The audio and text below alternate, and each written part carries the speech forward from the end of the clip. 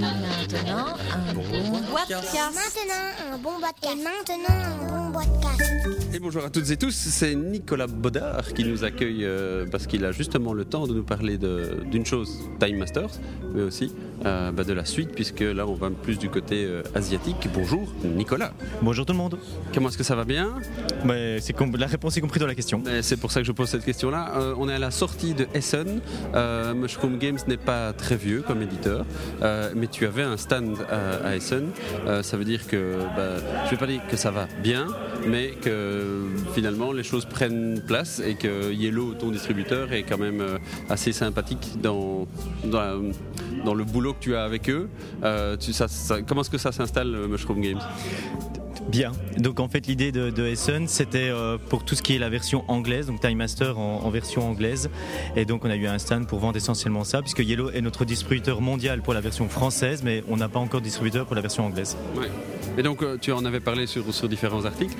La version anglaise, c'est quelque chose qui est apparu grâce au financement participatif. C'est justement ce bonus. Le bonus c'était sur Ulule, c'est ça? Ce bonus-là a permis justement de créer cette version anglaise pour vérifier si ça marcherait en dehors de la francophonie. Exactement. Les 500 boîtes qu'on a fait en plus grâce à Ulule, on s'est dit on va à Essen, on va essayer de trouver un distributeur, etc. etc. Pour les États-Unis, je suis pour parler avec Yellow, mais pour le reste du monde en version anglaise, c'était l'occasion jamais de trouver des distributeurs, entre guillemets, ce qui a été le cas. Oui. Donc plutôt positif. Plutôt positif. L'Allemagne, la Suède nous ont approchés. Ils ont pris des boîtes qui sont en train de vendre. On est en pourparlers pour une licence en Russie, etc. Donc ça c'est l'effet Essen. C'est l'effet Essen et c'est l'effet aussi des 500 boîtes en anglais que je n'aurais pas spontanément fait. Voilà. Oui, voilà. Donc plutôt pas mal. Sur le salon de Essen, tu présentais aussi un autre jeu c'est le prochain de Mushroom Games, qui s'appelle Kumo Hogosha. Tu peux nous en parler un petit peu plus? Kumo Hogosha est dans une ambiance japonaise, donc asiatique, japonaise. L'idée c'est quoi, pour faire en deux mots? Chaque joueur a 6 cubes en bois. Les cubes en bois, on ne doit pas les jeter, donc c'est pour ça que je parle de cubes en bois. Chaque face du cube est un mouvement. On est des sumos, symbolise donc des sumos qui ont 6 mouvements. L'idée c'est qu'on a une pierre centrale autour il y a un damier, au centre il y a une pierre, il faut pousser cette pierre grâce à ces cubes. De l'autre côté adversaire, on a 5 actions dont une obligatoire est de tourner ce damier dans le sens qu'on veut de 90 degrés. Et c'est juste magique puisque c'est complètement un jeu analytique, puisqu'on sait ce que l'autre a et donc on peut que prévoir des coups et on est vraiment dans cette réflexion d'anticipation à chaque tour de jeu. Oui, pour y avoir joué il y a un an ou deux, à l'époque où c'était encore un prototype émergent, il y a quelque chose qui ressortait de ce jeu-là, c'est que c'est abstrait, mais avec une thématique tellement forte que ça ne l'est plus. Oui, alors c'est vraiment le but de tout ça, c'est de casser cette thématique de jeu abstrait. C'est pas que j'aime pas ou que j'ai peur des jeux abstraits, mais c'est simplement que tout est en harmonie dans ce jeu. On choisit un mouvement qui est de pousser, agripper quelqu'un, etc. Et donc l'idée, c'est de symboliser ça par des bonhommes, de symboliser tout le jeu dans cette ambiance asiatique, en mettant aussi d'autres factions, mais ça, il faut pas le dire. Ouais, alors c'est une surprise. Et l'auteur ou les auteurs? Oui, donc Patrick Gère et Nicolas Tine, pour les auteurs. Voilà. Et l'illustrateur? Frédéric Genet. Voilà, qui est illustrateur de bande dessinée. De la BD Samouraï, qui en est à son 9e tome. Et je vais dire sans doute une connerie, 200 000 albums vendus certainement, mais vraiment beaucoup. Oui, c'est ça. Donc c'est quelqu'un qui vient de la BD, qui n'avait jamais fait de jeu jusqu'à présent, je pense qu'il travaille sur un prototype. Mais... Ouais, voilà. Donc alors, ce qui est génial avec lui, c'est que c'est un illustrateur de talent, et en plus c'est un très bon joueur, et qui crée aussi des jeux. Donc du coup, quand on a un souci mécanistique ou quand on a un souci d'ergonomie de jeu, le fait de travailler avec un illustrateur qui joueur est génial parce qu'il décomplexifie, il décoince souvent des situations. En outre, le fait d'avoir 9 BD sur le thème du Japon, enfin de l'Asie de manière générale, parce que je risque de dire une connerie, ce qui est bien, c'est qu'il sait de quoi il parle. Oui, c'est ça. Voilà. Est-ce que d'un point de vue purement business, est-ce que c'est intéressant d'avoir un illustrateur comme ça, puisque ça veut dire qu'on pourrait peut-être accompagner la BD avec le jeu et inversement? Oui et peut-être, pour répondre dans l'ordre à tes deux questions. Ouais, voilà. Ça, c'est l'histoire de Mushroom Games. Ce serait ton 2e jeu. Kumo Hogosha sera donc présenté, si on doit parler de salon, est-ce qu'on le verra évidemment à Cannes, mais on est sûr qu'il sera publié à Essen 2015. L'objectif final, c'est Essen 2015, peut-être avant, mais je ne suis pas sûr. Ouais. Voilà. Pourquoi? L'argent. Ok, donc ça veut dire on reste de toute façon, je veux dire, c'est une petite société d'édition belge qui a fait son premier jeu avec Ulule. Je viens de faire une interview avec Gag, c'est la même chose. Donc voilà, Mushroom est capable de vivre seul avec les retours des ventes pour faire des retirages, mais ça ne permettra pas de financer un nouveau jeu. Ou l'inverse, c'est-à-dire que le retour des ventes permet d'avoir une première manne d'argent qui peut démarrer. À l'heure actuelle où je parle, les pourcentages de chances que je fasse un Kickstarter est de 10%. Parce qu'il y a des choses qui se passent grâce à Essen. Mais je n'en dis pas plus. Là où maintenant je parle, rien n'est signé, rien n'est fait, mais voilà. Ça veut dire, donc, sans rentrer dans les détails parce que je ne les connais pas et que tu ne les donneras pas, ça veut dire qu'il se peut que tout d'un coup il y ait un volume de vente suffisant pour que tu puisses ne pas faire du financement participatif. Ou de la coédition. Ok, d'accord. Comment est-ce qu'on aborde le fait de se retrouver à Essen avec 58 000 mètres carrés, pratiquement 160 000 visiteurs et plus de 1000 jeux qui ont été édités alors que tu t'es lancé dans ton premier jeu et que tu es seul dans ta société d'édition? Après, Essen est un salon comme un autre au niveau purement stand. J'ai 12 mètres carrés de stand, enfin 10 mètres carrés, je ne sais plus, 10 ou 12 mètres carrés de stand. Que ce soit à Essen ou à Arlon ou Tartampion, je m'en fous. L'important, c'est de faire ma visibilité. Je vois où je suis, comment je peux catcher le regard des gens, qu'est-ce que je dois faire, puis maximiser mon espace. La problématique est la même. Que j'ai 60 000 visiteurs, 100 000 ou 1 million, je m'en fiche. La seule grosse différence qu'il y a à Essen, elle est anglophone. Donc je dois m'entourer de gens qui parlent anglais. Et on est là pour faire du business plus qu'ailleurs. C'est-à-dire que moi, je suis en rendez-vous tout le temps. Moi et mon collègue PG, on est en rendez-vous tout le temps. Donc là, c'est une problématique que j'ai dû à gérer, que je n'avais jamais gérée. Oui, voilà, c'est tout. Oui, c'est ça. Mais donc, c'est obligatoire de faire ce genre de salon, là, de toute façon, même si on démarre, parce que, voilà, on doit le faire. C'est pas possible de développer ça autrement. Tu dois, parce qu'il y a Nuremberg et Essen. Nuremberg est plus compliqué d'y rentrer, d'y pénétrer, je vais dire ça comme ça. Essen, c'est là où tu trouveras tout le monde. L'international est à Essen. Donc ici, on a vu sur les 40-50 rendez-vous qu'on a eu en 4 jours, donc c'était un gros marathon.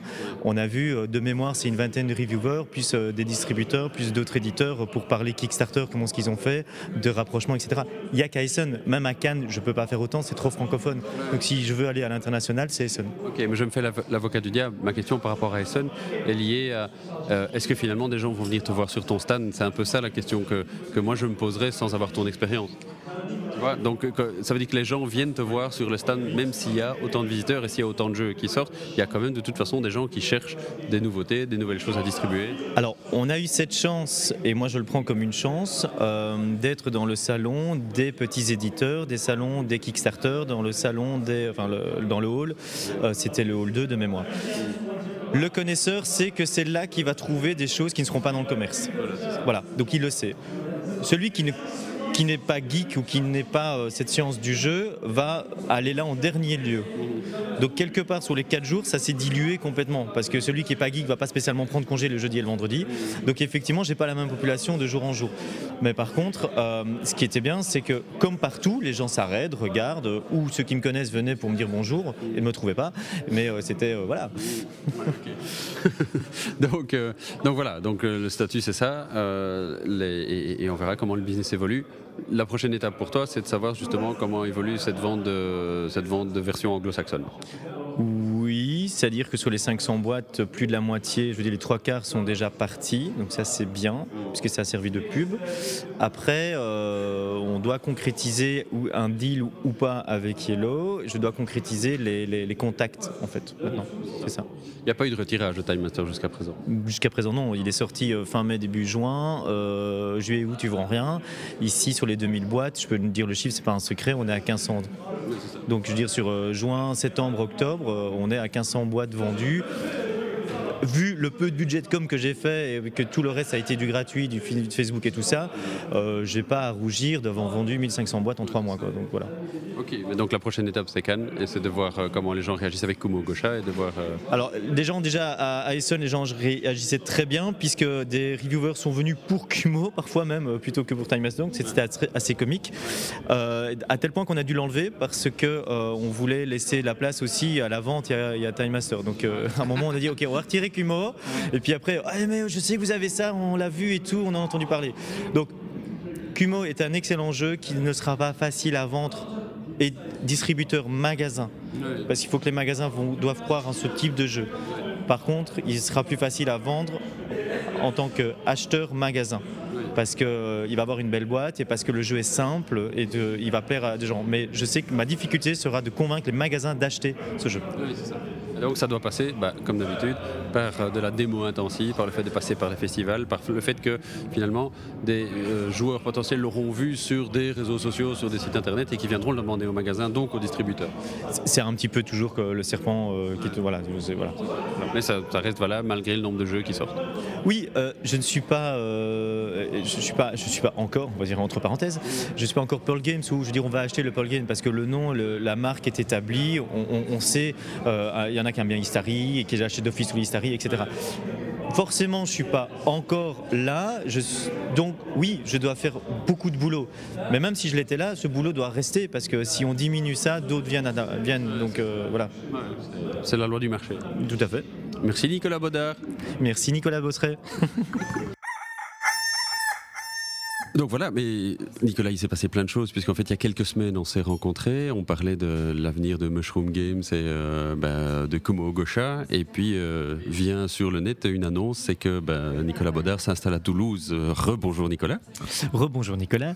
Oui, effectivement, je me suis dit, tiens, à Bruxelles, il pleut un peu trop ces derniers temps, il fait un peu trop froid. Qu'est-ce qu'il y a du côté de Toulouse ? Il y a du saucisson aussi, ça c'est bien. Mais on n'est pas là pour parler charcuterie. En fait, ça fait 2 ans que tu es dans le jeu, ça fait 2 ans que tu bosses un peu comme un malade en essayant de sortir la tête hors de l'eau, et puis vient quelque chose c'est une période de décembre, c'est presque Noël, donc tu travailles maintenant, tu es employé d'une société d'édition, mais pas que, et tu vas nous l'expliquer, c'est Morningplayers. Quelle est l'histoire qu'il y avait derrière ? À mon avis, tu l'avais déjà derrière la tête, mais c'était pas encore fait quand on a fait l'interview il y a quelques semaines. Alors, je ne sais plus exactement quand on a fait l'interview il y a quelques semaines. Morningplayers, je les ai découverts à Essen, de manière fortuite, par hasard, où il faut savoir que c'est eux qui font le jeu d'Olivier Grégoire, anciennement appelé la 6e dimension. Je suis passé sur le stand et j'ai vu à quoi il ressemblait. J'étais super pas content de la tournure du jeu. Et voilà, donc pour le coup, je dis rien. Et puis en défenseur de la communauté belge, je t'ai dit non, ça ne va pas. Un peu plus tard, effectivement, je suis en train de discuter sur d'ailleurs le stand de Plateau Magazine, et puis il y a Tim qui s'amène, qui est le patron de Morning. Je vois Morning Player, je fais le lien avec Hope, puisque c'est le nouveau nom du jeu. Et je fais c'est vous qui faites 6e dimension, Hope ? Oui. Et ça va pas, les gars. Attendez, c'est mauve, c'est catastrophique. Je veux bien que ça... Comment il se la pète, quoi. Ouais, exactement. Et je dis, mais voilà, avec mon franc-parler habituel, il me dit, attends, viens un peu sur la scène, je veux qu'on discute. Et puis alors, je vais sur... Il t'a mis dans la petite pièce capitonnée derrière. Et... Alors là, je suis rentré, j'ai vu des chaînes, j'ai vu du queer, je me suis dit, merde, j'aurais peut-être mieux fait de me taire. Et puis je me suis dit, peut-être que je vais aimer. Et alors du coup, après 2 heures... Quelle santé. On est jeune, mon bon, si on est jeune. Et donc effectivement, on a discuté à peu près 1 heure ou 2, moi de mes projets, de ma façon de voir les choses et le monde de l'édition. Il m'a dit, écoute, eux étaient à peu près pareils. Donc en fait, on s'est vraiment retrouvés d'un point de vue ligne éditoriale. Eux cherchaient quelqu'un à l'époque pour développer la gamme des jeux de société chez eux. Il était prêt, il voulait investir de l'argent chez moi. Et en fait, ma phrase a été, écoute, au lieu d'investir dans Mushroom, pourquoi tu m'engagerais pas ? Et il m'a dit, tu es sérieux ? Je dis, pourquoi pas ?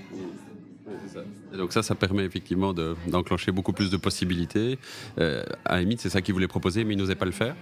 Ils n'osaient pas le faire. Ils voulaient engager quelqu'un dont l'affinité éditoriale était OK. Maintenant, on est alors c'est l'effervescence Essen, donc on est sur Essen, on sait comment ça marche Essen, tout le monde il est content, on a les paillettes devant les yeux.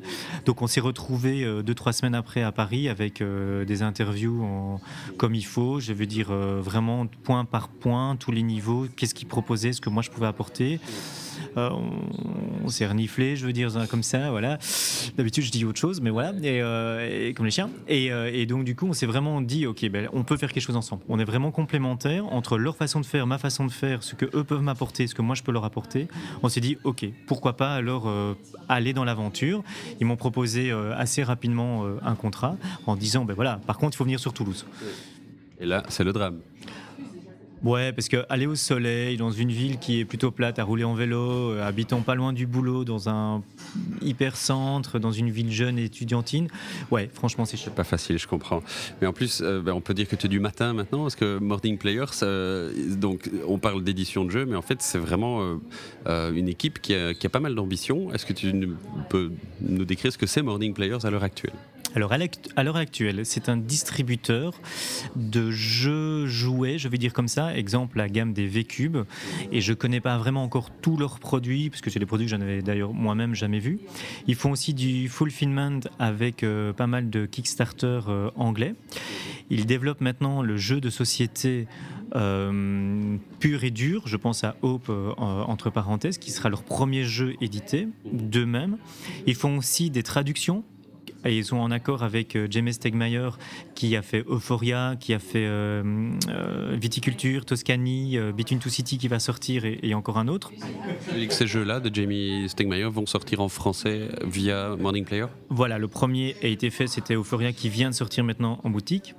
Euphoria qui était un Kickstarter à la base ? Ouais, qui a eu énormément de succès. Donc, de mémoire, c'est 300 ou 400 000 $, 3-4 000 pledgers. Uniquement aux États-Unis, au départ. Bah, c'est un Kickstarter, donc il y a eu des francophones, je veux dire, qui l'ont acheté, mais c'est un jeu en anglais, effectivement. Et la dernière chose qui se développe, qu'on va développer, puisque je suis chargé de ça aussi, c'est Morningplayer comme studio de développement. C'est-à-dire que avec ce qu'ils proposent, ils offrent un produit, je trouve, qui est assez excitant, assez cool.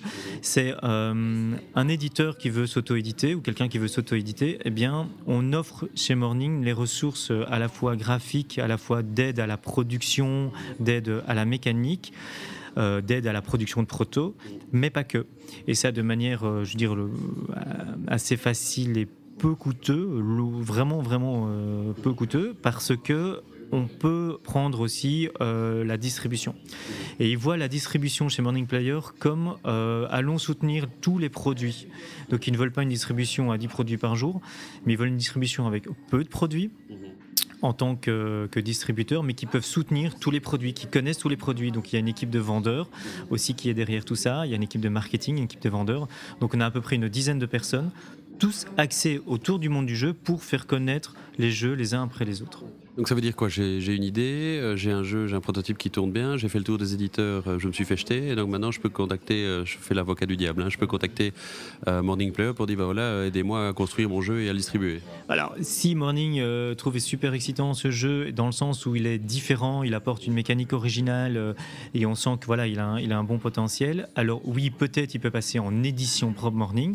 Sinon, si la personne qui s'est fait jeter dit je veux l'éditer moi-même, Morning Studio comme d'autres, enfin voilà, je viens de le dire, Morningplayer est Morning Studio, donc est aussi un studio de développement, comme d'autres studios existent. Et alors on peut discuter, est-ce qu'on a une affinité aussi avec le projet, est-ce qu'on estime que le projet vaut le coup ou pas. Et il y a bien sûr des jeux qu'on ne prendra pas en tant que studio, parce que on a soit pas envie, soit parce qu'il faut être honnête, ça marche pas, quoi. Ou ça fait pas partie de votre ligne éditoriale, et puis voilà. Au niveau... Donc on en parlait la fois passée, quid de Kumo Hogosha, puisque tu parlais de l'évolution, c'est clairement un projet qui n'avait pas l'air de s'éteindre, donc ça veut dire qu'il continue à vivre, et ce sera un projet Mushroom ou ce sera un projet Morning ? Ce sera un projet Morning... Alors, ce serait un projet de Morning, donc ça, il n'y a aucun souci, puisqu'il voulait m'aider même à le sortir sous le label Mushroom. Donc maintenant que je suis sous le label Morning, ce sera un label Morning, partout sur la boîte. Je recommande tout à chacun de regarder attentivement le plateau de jeu. D'accord, c'est noté. Donc Morningplayer, c'est une petite équipe, ils sont combien maintenant avec toi ? Alors avec moi ils sont 5 à l'heure actuelle où je parle, c'est-à-dire fin décembre. Donc il y a il y a Mathieu, il y a Valentin, Tim qui est le patron et Victor qui les a rejoints un peu plus tard pour tout ce qui est distribution. Donc lui il est au stock, il gère à faire tous les envois. Et à moi donc Nicolas qui vient de rentrer pour la partie game developer. Il va avoir ensuite un marketeur, il va avoir deux sales et je pense encore une autre personne, mais là je mets un bémol, et tout ce petit monde là devrait débuter début janvier, courant du mois de janvier. Un grand changement pour une petite société comme ça. Un grand changement pour une petite société comme ça. Il faut savoir que la société est hyper encadrée avec énormément de conseils en termes financiers. Et donc, alors je ne veux pas dire qu'ils sont des actionnaires, mais ils sont super encadrés, ou ils ont des business plans qui sont... Leur job à eux, en fait, Mathieu s'occupe de tout ce qui est la partie, tout ce qui est juridique, contrat, etc. Tim est le financier du groupe. Il est architecte et financier, donc en plus il a 2 diplômes et ils sont super jeunes parce qu'ils ont tous 23 ans, donc voilà, ils se connaissent depuis l'enfance. Donc je veux dire, tout est vraiment calculé et réfléchi, et ils veulent que chacun dans son domaine ait entre guillemets les pleins pouvoirs en travaillant en équipe. Donc on fait énormément de réunions, de reporting, etc. Mais la réunion, on est l'un en face de l'autre, puisqu'on est dans un petit local pour le moment, donc c'est hyper simple. Avec des chaînes et des trucs en cuir. Toujours.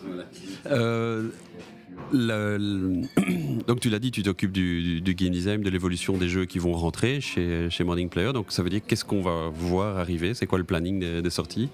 Donc le planning des sorties, c'est je voudrais pour fin février, mais je sais déjà que c'est pas possible, avoir Kumo en version finie, si pas en version super proto, quasi finie. Je dis ça m'étonnerait parce que on doit encore finir le dessin, la mécanique elle est calée, donc ça va, mais on doit encore finir le dessin, et puis il faut que normalement il sera fait chez Panda Games en théorie. Il le fabrique, il nous l'envoie, donc pour Cannes ça m'étonnerait, mais bref, on le verra. Mars-avril, donc il sort. Kickstarter pour Hope, anciennement pour les Belges, c'est la 6e dimension d'Olivier Grégoire. Donc Hope devrait sortir en Kickstarter en avril, grand mai, mais disons avril, pour une sortie Essen 2015. Pour Cannes 2016, pour le moment, on n'est pas encore trop sûr. On a 2-3, voilà, on a 2. Non, dans le terme du jeu. Là, maintenant, j'essaie de trouver des jeux où je suis sûr que je peux sortir pour Cannes 2016.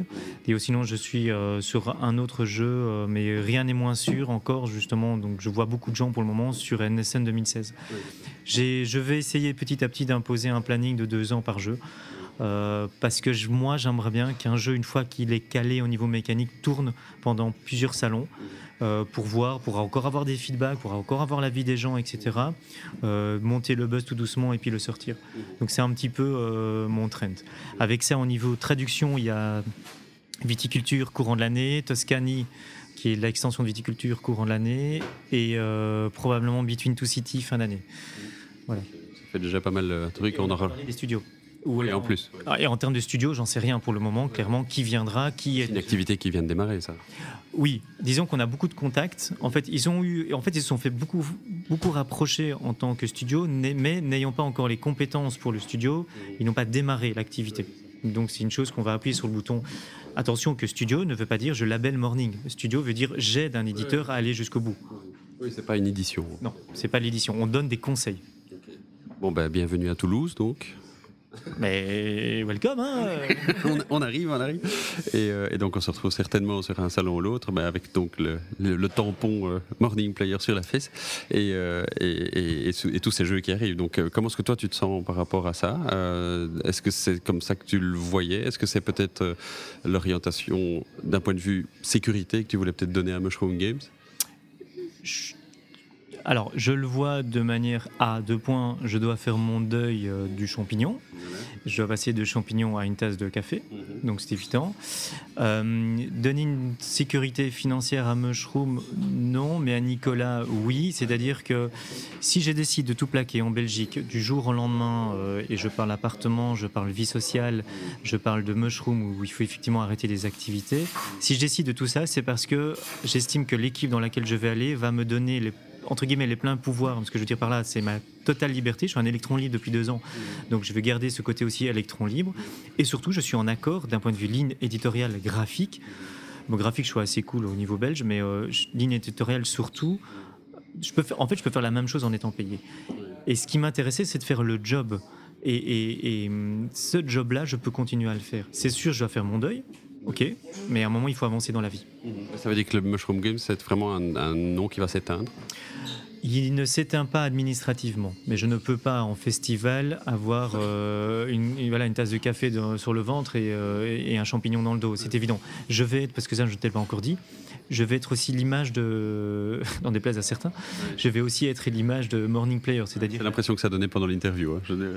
C'est la question que j'allais te poser. Oui, donc Trick Track TV, c'est moi effectivement. En festival, mon job, alors ce qui est chouette, c'est que là, du coup, le job n'est pas pour moi maintenant à essayer de vendre le jeu, il y a une équipe pour ça.